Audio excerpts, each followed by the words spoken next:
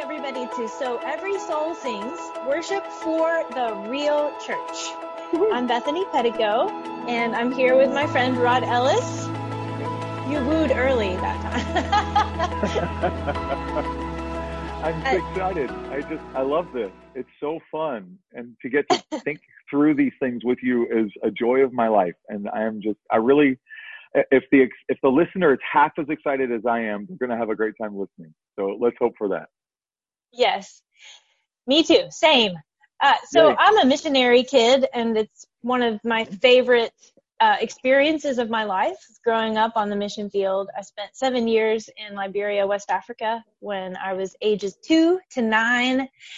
And one of my favorite things about being a missionary kid was welcoming people into our house. We seemed, to my childhood perspective, seemed to have a never-ending stream of people in and out of our house for various reasons. Some would stay for a Bible study, some would come for dinner, some would spend days or even weeks with us, family members, other missionaries, people traveling through. And I just remember being happiest when people were in my house. And now that I'm an adult and I'm in a season and stage of my life where I get to welcome people into my home, it remains a tremendous joy to me. And so today we're going to talk about hospitality in the sense of worship leaders who are preparing a space, not just for our congregations, but for our worship teams to feel welcomed and practically enabled to enjoy their experience. So we're talking today about resources for the win, practical things that we can do to make our worship teams not only feel welcome, right, but enable them to do the things we're asking them to do, which is what resources are. Yeah, I grew up in a home kind of like yours where there were people in our house all the time, especially in the summer. We had a pool in the backyard, and so our neighborhood lived at our house. Oh, and awesome. it was wonderful. We would play basketball out in front of the house until we couldn't stand it anymore, and then we would go jump in the pool, and then we would play in the pool for a while, and when we cooled off, we'd go back and play basketball or whatever. But we really did have, it was a bit of a Camelot childhood in that way. We didn't have money, so it wasn't that. But relationally, there were probably 15 or 20 kids around my age, from 3 years older to 3 years younger. And we just literally lived in our pool. And so when somebody from across the street came to our house and they wanted a glass of tea, they didn't have to wait for my mom to say, Scott, would you like a glass of tea? They just went to the kitchen and got a cup out of the cabinet because they knew where it was, and got ice out of the refrigerator, no ice maker.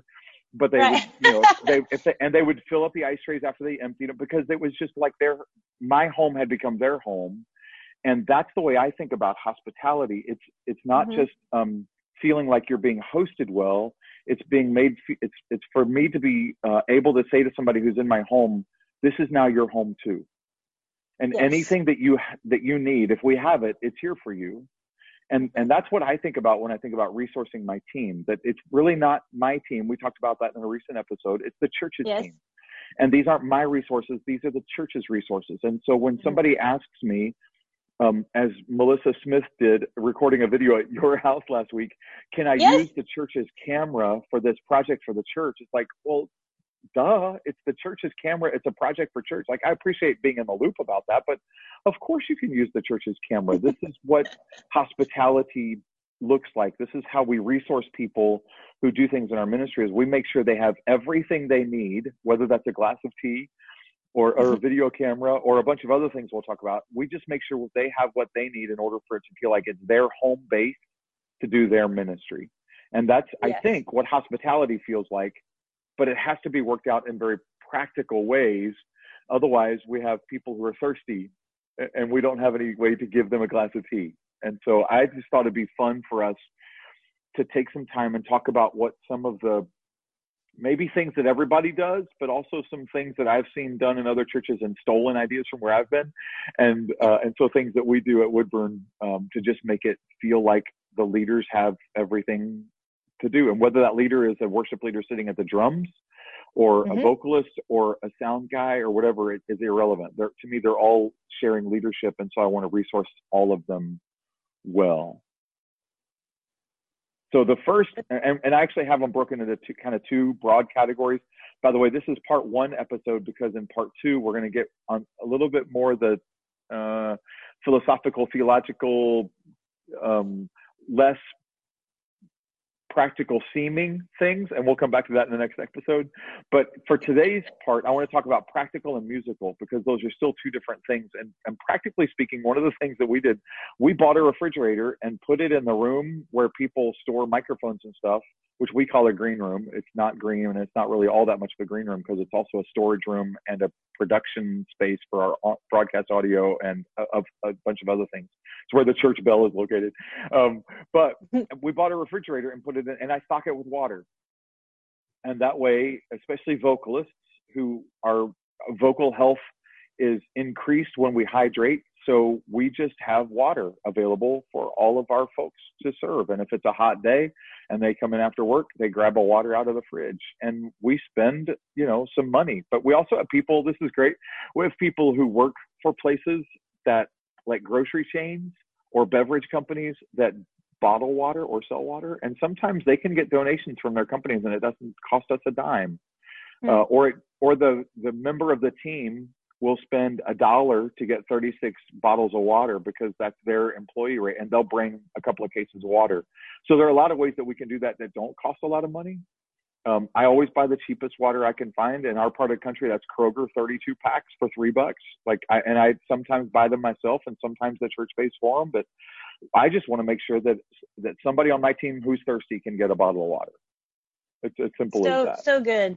Because when you're singing or even playing, you get really thirsty. Yeah, it's work. And, it's really interesting, especially if you're in a place where worship is physiological, in the sense that you're moving around on stage. I don't necessarily mean pogoing or dancing or doing backflips, although if you are, go for it. I love that. Yeah, I'd like to see that. I'd like to see me doing a backflip.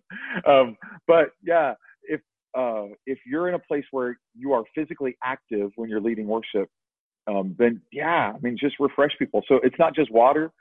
We also have like breath mints, because I've smelled the breath of some of my team members. I hope they don't listen. I'm just totally kidding. But people appreciate having breath mints. I do cough drops for the similar reason of water.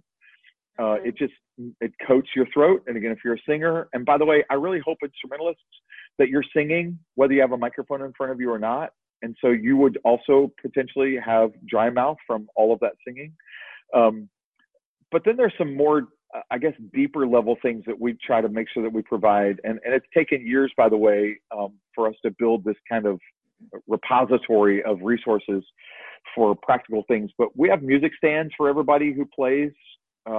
We have iPad stands for everybody who uses an iPad. We actually, as a church, and this is the first church I've ever been in that did this, because I always worked in places where people would want to use their own instrument. But we have instruments. We have acoustic guitars, we have electric guitars, we have bass guitars, we have drums in both of our venues. And so if somebody wants to play but they don't have an instrument, we got them covered. Or if they can't bring their instrument because they're going to be working outside all day and they don't want to leave their $800 guitar in a truck while they work laying hardwood floor, then we've got a good instrument, not an amazing instrument, but a good instrument that they can use. That plugs in. For years, my acoustic guitar that I owned didn't have a pickup in it. Right. So if I was leading worship somewhere and they had a guitar that would plug in, I would use that one. Yes. However, some people do have their own guitars like you do, and they want to bring their own guitar. And so we will provide strings. If it's somebody who's on our team all the time, every 6 months, you need strings, we'll buy you some strings. The music stores locally will put them on for free, and it's just not very much money, but it's a way, again, to be hospitable, to say, I want to take care of you for serving as a part of this team. And so I think our instrumental budget, and we have 3 pianos. One of them all of them get tuned once a year. 2 of them get tuned twice a year. And then we replace drum heads on our acoustic drums, and we replace strings on our own instruments and anybody else's instrument. And I think for $500 a year, we do all of that. Like, it's just, that's a lot of money for a small church, but a small church probably wouldn't have all of those things to do. But I've tried to build that through the years of being at Woodburn so that we can just pay for people's guitar strings or bass guitar strings or violin strings. Not going to buy a $10,000 bow, but we'll certainly buy a $15 set of strings for a guitar. And so if you're listening to this podcast and you are serving at a church, and there's a budget for your worship ministry, or maybe there isn't, that's something to think about, maybe adding to your budget something for instruments. Yeah, and start small. $50 this year, $100 in 2 years. You don't have to start at 500 or 1,000 or whatever. Just start small and start doing it. And then I think you'll find that hospitality is appreciated, and words of appreciation can actually trickle back to the people who make budget decisions.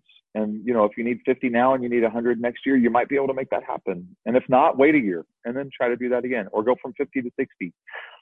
And it sounds so easy on this side of that, but I've been doing that for 7 years, 7 budget cycles. And our budget has grown really significantly because we've just been asking and making the need known and letting people see the benefit of investing in things like this. And so, go slow, but start somewhere. And if you're on a team and you don't know if your worship ministry would provide strings for your guitar, ask. Ask. That's right. It never hurts to ask. Yeah. A friend of mine taught me decades ago the phrase, if you don't ask, the answer is no. Right. And I think that's true in the kingdom of God. Like, I think that God has a whole storehouse of things that he's waiting for us to ask for, and we just haven't gotten them yet because we haven't asked yet. But it's also true on the kingdom of earth. And if I don't have something and I need it, I probably am not going to get it if I don't ask for it. So I live by that mantra, and I've taught our children. By the way, it's a great parenting phrase. If you're parenting a teenager right now, and they think, well, you didn't say I couldn't. If you don't ask, the answer is no. Right. You do ask. And we as parents, we always try to say, if you ask, there's a good chance the answer will be yes. We're not going to say yes all the way, but there's just always a good chance that the answer is going to be yes if you'll ask. Now, if you don't ask, there's probably going to be some punishment or discipline required on the other side of that. But if you do ask, then, the chances are good. And I think the same thing is true. I think it's a kingdom kind of way of thinking. There are 2 more that I want to talk about that go a little deeper than water and breath mints and cough drops and strings and stands and instruments. And so they'll take a minute to talk about, but the first one is something I'm terrible at. So I just want to throw that out there. It's logistical clarity. I am horrible at logistics. I don't remember them. I think I just figure stuff out. And so if I need something logistically figured out, I just do it, which means I'm not good at helping other people know how to have logistical clarity. And so when we do our little huddle before every service, I'll just say, hey, what questions do you have? Because I know I haven't told you everything you need to know. And then people ask a question, and I know every time a question is asked, at least 2 or 3 other people have that same question. And so I get to answer questions for people. If that's a strength for you, then go for it. Offer logistical clarity. I do think that's a way to be very hospitable. I remember walking onto the campus of Georgetown College in 1983 as a freshman. I know that means I'm ancient, but I did. And I didn't know where dorms were, and I didn't have a map. And I felt like they were not being very hospitable to me. I wouldn't have had that language for that then. I just felt lost. Sure. And they didn't give me good logistical clarity. Make sure that the people that you're having on your team, whether they're there most weeks or they're there some weeks or they're there for the first time, have logistical clarity. And so what that looks like is for one of the things I have learned to do is I talk through the service, and I'll just say, hey, we're all going to start. We're going to pray in kind of our green room. And then we're going to walk in from the back of the room, and we're going to greet somebody on the way in. And then there's going to be a video. And after the video, we're going to start the first song, and the drummer's going to click it off. That's how we're going to start it. And I just walk through the logistics of the whole service that way. And then what that does is it flags for other people what questions they may have. And so they'll ask. And as long as you answer with grace and like you're glad you were asked the question, you will foster a culture of question asking. And I find that to be very healthy. because people buy in when they ask those questions. You look like you were going to say something about all that, because I've just been like ranting. No, I was just going to say, and what you mean by logistical clarity is specifics about where you come in, where you stand, where you plug in, where to look at, or what's coming next, those kinds of things. Right. And now that I've been at Woodburn as long as I have, again, over 7 years, my team members can offer logistical help to the people around them, which is a wonderful and beautiful thing. So I can say, we had a guest pianist. I'll talk about her again in just a minute. We had a guest pianist about a month ago, and she had never used our in-ear monitor system, and I'll come back to that in a minute as well. Yeah. And so I was able to say to the person standing closest to her, hey, would you show her how her ME1 works?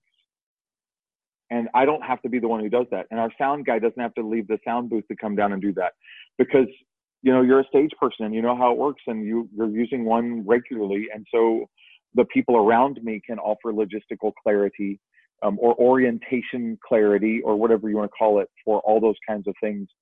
And that's a really great place to get to. And again, that's shared leadership. Now we have a culture of we're all in this together, not I'm the boss, you guys do what I say. Right. That's empowering people on your team to have ownership and to have a sphere of influence themselves. Yeah, which is, by the way, a great way to develop leaders. So it was actually Emma Tuggle that I asked to show our pianist, if I remember right, how to do that. And Emma is a worship leader, and she's going to be a worship leader in greater ways as the years unfold. And so for her to learn how to coach somebody about how to use in-ear monitors is a really handy tool for her to have in her tool belt. And as you're developing the people around you, the more you empower them, not just with tasks, but delegate them. Like I didn't say tell her how to turn up the drums. I said show her how the in-ear monitors work. And that gives her a sphere of influence now. And when our pianist had a question, she could just say to Emma, hey, how do I do this? It was very unobtrusive. It didn't interrupt rehearsal. I was doing something else or whatever. And so it just really expedites things and makes our rehearsals go quickly. And that's important to me. So Lovely. one more, and that's in-ear monitors. By the way, if you have never seen Bethany lead worship, you don't know that she has in-ear monitors that are made in her favorite color, which she calls teal and I call turquoise. But I think it's probably a hybrid of the two. I don't know. And they're sparkly. They are sparkly. They're so blinged out. They're so Enneagram 7. So, all the way. 7's all the way. Yes. When I came to Woodburn, we had 7 stage monitors. We had a wedge for the pianist, and a wedge for the drummer, and a wedge for the bass player, and a wedge for the acoustic guitar player, and 2 wedges for the singers, and then a wedge for, I guess, the choir or something. I don't know. We had literally 7 different monitors aimed at the stage, which is not very deep. So we were getting a lot of bounce back from all those wedges off the back wall. Oh, yeah. And it was very frequent for us to have the house speakers turned down all the way, because for the stage monitors to be loud enough, you didn't really need the house speakers anymore, which meant the congregation was hearing deflected sound from a $200 speaker, actually a combination of 7 of them, rather than the, I don't know, $800 speakers that were aimed at the congregation. So the sound was terrible. And it was just because we didn't have in-ear monitors, and the church didn't have the funds for that. I mean, it was just our reality. I'm not complaining or criticizing. We just hadn't gotten there yet. And so one of the very first things I did is said, could we work towards budgeting like as soon as possible to do this? And we were able to, over the course again of several years, get to the place now where everybody on stage at Woodburn in our sanctuary and our cafe venues has in-ear monitors.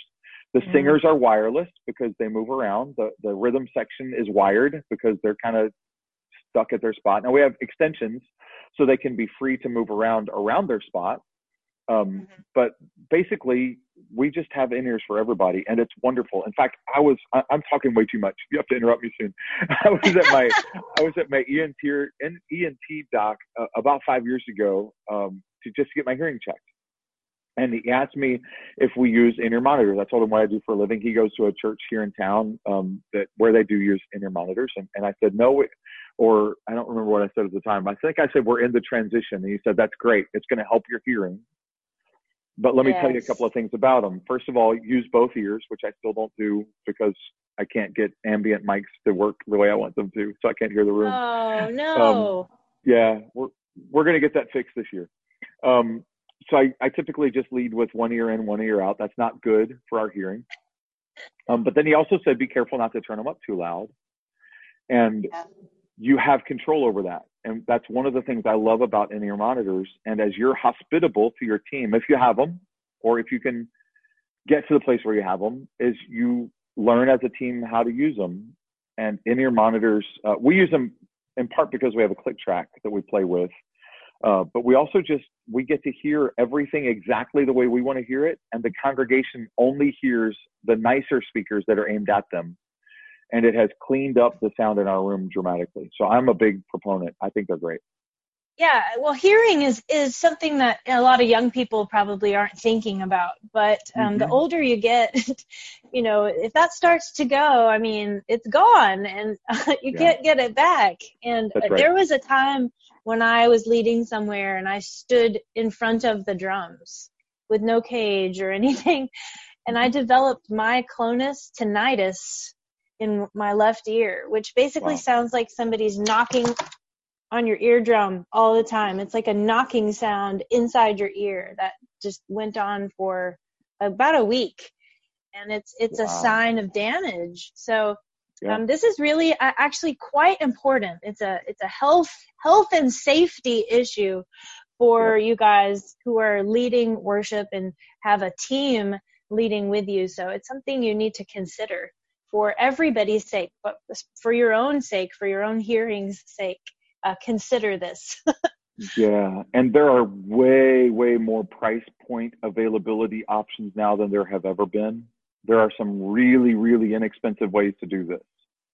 There are also some rather expensive ways to do this, and kind of everything in between. So while that might seem like if you're at a smaller church, in-ear monitors, like that's ever going to happen, actually it really can. And if you'll just, and I can't give you practical resources off the top of my head to do this, but Google is your friend. So just go Google low cost in-ear monitors for church or something like that, and you'll find some options that I think will be very helpful.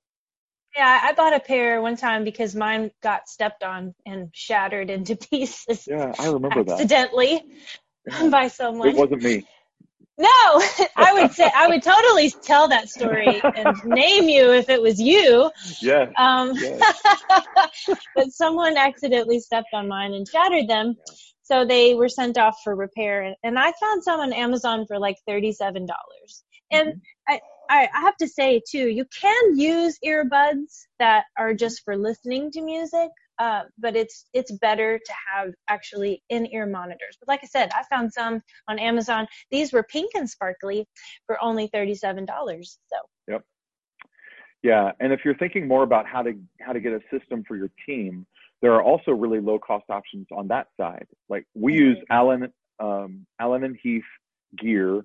So the board in our sanctuary is an SQ6, and we have an ME-1 or Me1 personal monitor that all of our folks have access to. That's a pretty hefty price tag in terms of how you do in-ear monitors. I like them better than any other system that I've seen for a variety of reasons. I'm not a gearhead. I'm not a tech guy, but just as a stage person, I really like the way that they function. I've used QMix app on my phone, which somehow enabled me to have my own mix on my phone that I could adjust back and forth. Yes. Amazing. Yes. And I think that works with the Allen and Heath Q series, but there are a variety of options that are both hardware and software oriented, and more are emerging every year. So if you're thinking as a worship ministry, how in the world could we get to have in-ear monitors for everybody? There are ways that you can do it gradually. Again, we have everybody on in-ears now, but we started with 5. It was me and the rhythm section, and that was it. And then we just added, and we took years to do that. So it can happen. Just be patient, think long term, do a little bit at a time. Start with what you can do rather than being worried about what you can't do. And it's amazing what you can accomplish over a period of time. By the way, one more thought about in-ear monitors, and then we'll move to the second half of this episode. We have bought about 5 or 6 of those like $25 to $50 earbuds off of Amazon that we keep in our green room. So if somebody comes to play at Woodburn and they don't have their own, we've got some. And then I bought just like a bag for $4 of interchangeable cushions to go on them that are different sizes so that they can get whatever fits their ear. Again, it's just about being hospitable. I want to take care of people who come to play with us. And it's really fascinating to me how many people have started attending Woodburn and made Woodburn their church home because they started as a guest on stage playing an instrument. I would say in the 7 years I've been there, that's probably happened at least 20 to 25 times. And many of those people have now left, and they're in a different city and they're leading worship somewhere, which is fantastic. But I think that whole value of hospitality and when people come to play at Woodburn, they feel welcomed. They feel like part of the family. That's not just a value for our church. That's a value for our worship ministry. And so absolutely, that just is the way it feels. And I want to work to make sure that when somebody comes to play drums for the first time or bass guitar for the first time or whatever, it's like, okay, like I would come back here. These people are really kind to me. Yes. And that may seem goofy and simple and like, I just needed a bass player. Well, maybe you have a way to grow your church. Yeah. And so I think if you'll think carefully and thoroughly through that, you'll come up with better ideas than these or more ideas than these. And by the way, if you do, email me because we'll share them. rodeellis@gmail.com, RODEELLIS@gmail.com. And we'll share them on a future podcast. I would love to know if there are other really tangible, practical ways that you exhibit hospitality in your worship ministry. Yeah. Shout outs on our podcast. Yeah. All right. One more category, and this one's shorter, but it's also extraordinary. And these are musical things that we try to do. We use Planning Center Online. There are multiple online planning resources like worshipplanning.com. Gosh, I'm forgetting now off the top of my head, but there are a variety of them. Evernote? Evernote is a way that you can communicate with multiple people in notes. But I'm talking like there are multiple platforms that you can do what Planning Center does, where you actually have the order of service and upload songs and upload sheet music recordings, etc., to all of that. So Planning Center Online is probably the Mac Daddy. I mean, it's the one that's most popular. I'm sure they own market share, so to speak. But Planning Center Online is an incredible tool. We've talked about it on the podcast before.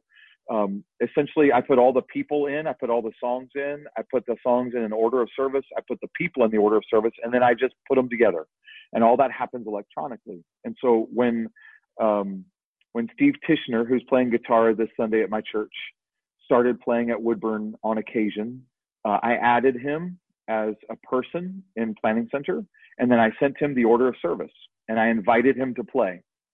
And when he clicked accept, which is a green button, when he got the email, all he did is click accept. His device or computer automatically took him to the Planning Center Services site where he could see the order of service.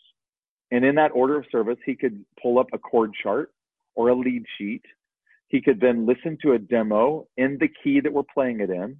He could watch a YouTube video of it being done by the originating artist. There's a really decent chance, depending on the song, that he could watch a tutorial about how to play the acoustic guitar part for that song, for that particular cover of that song.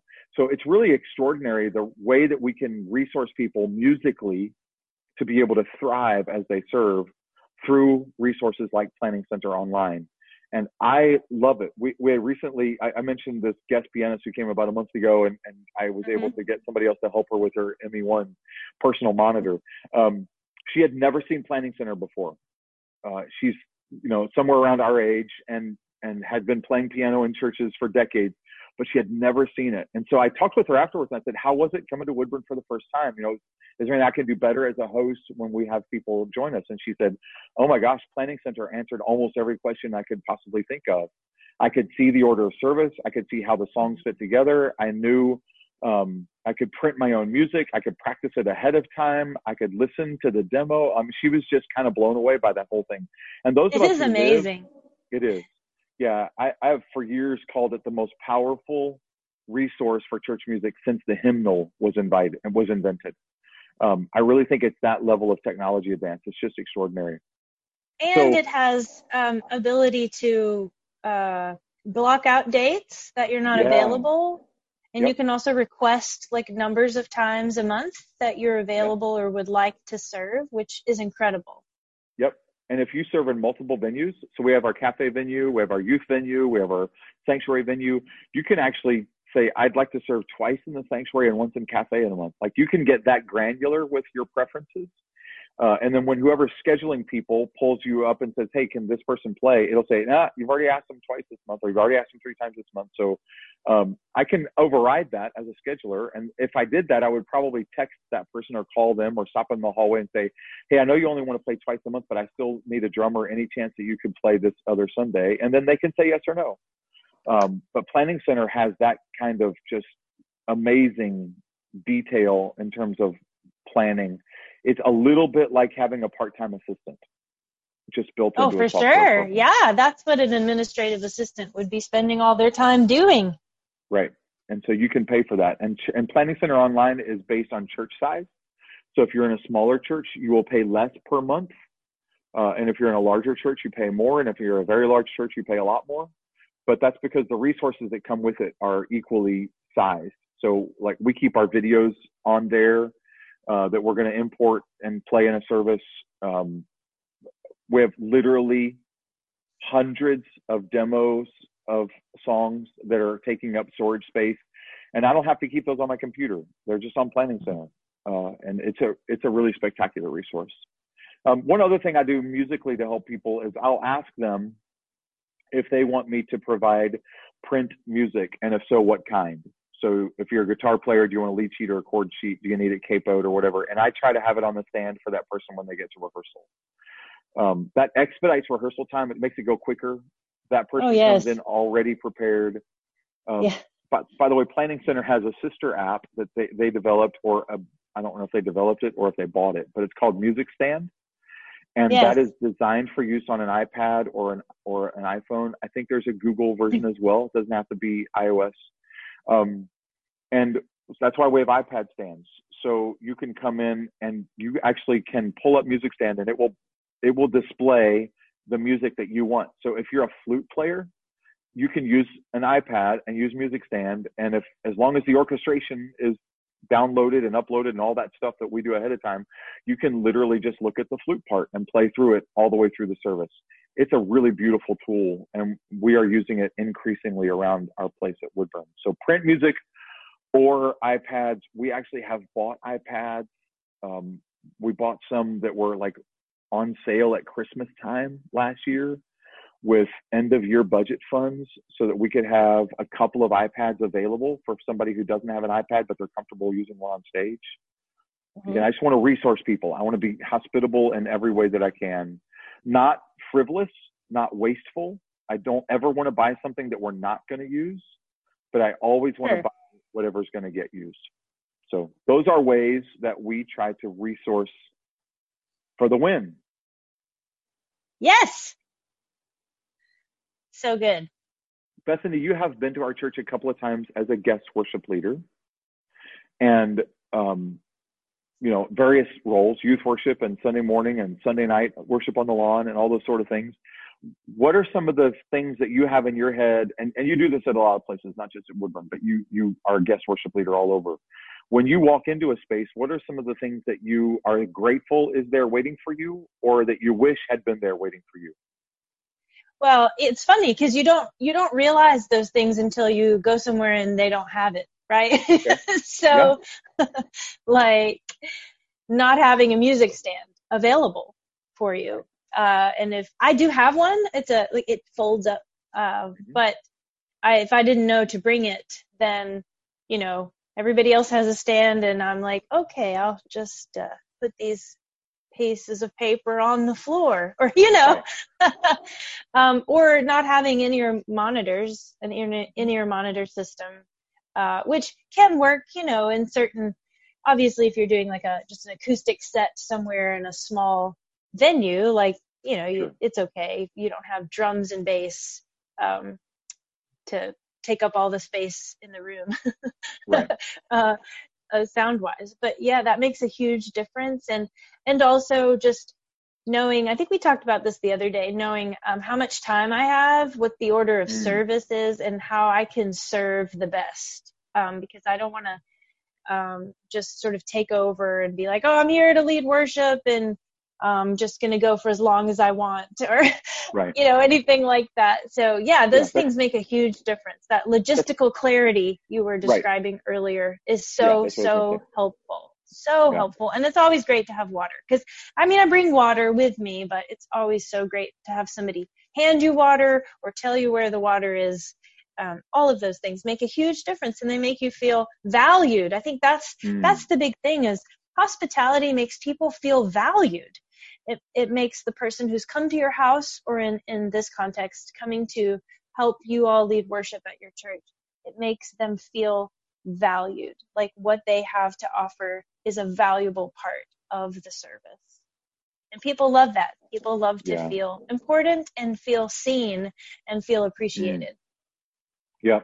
So do that relationally, but also do that practically. Do that with some tangible things, some stuff that's sitting around the room, under the front pew, if you don't have a backstage room kind of deal, or whatever, just think creatively, figure out how to do this better in your space than I do it in mine.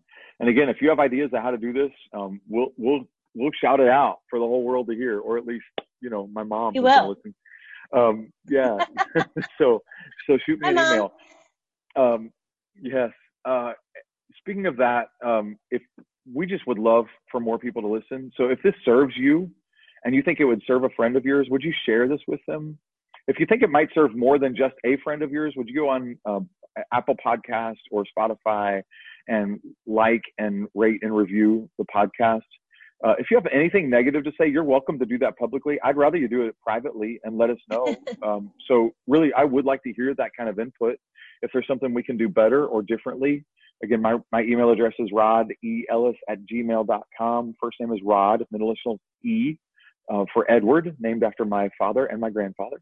And last name is Ellis, Ellis. So you put all that together, rodellis@gmail.com. And I would just be delighted to hear from you. In any way that I can serve you, any way I can help your church, I'd be honored to do that. It's a part of what my church empowers and releases me to do, is to help other churches. If you're a part of our church and you're listening, thank you. I really do these with you in mind. I want you to know that these resources are available to you. I want to make sure that I'm meeting all of the needs that you have before I try to meet the needs that other churches have. So if there's a way that I can serve you and you're a part of Woodburn's ministry, be sure to let me know. I'm your worship pastor, and I want to pastor you in every way I can. Next time, just a tiny tease. We're going to come back and talk about resources for the win. It's a different kind of winning, but we're going to talk about personal growth and spiritual resourcing. How can you resource your folks so that they can grow, and how can you resource your folks so they can grow in Christ? So join us next time for So Every Soul Sings Worship for the Real Church. That's right. Resources for the Win, Part 2. Thanks for listening, everybody. We think the world of you.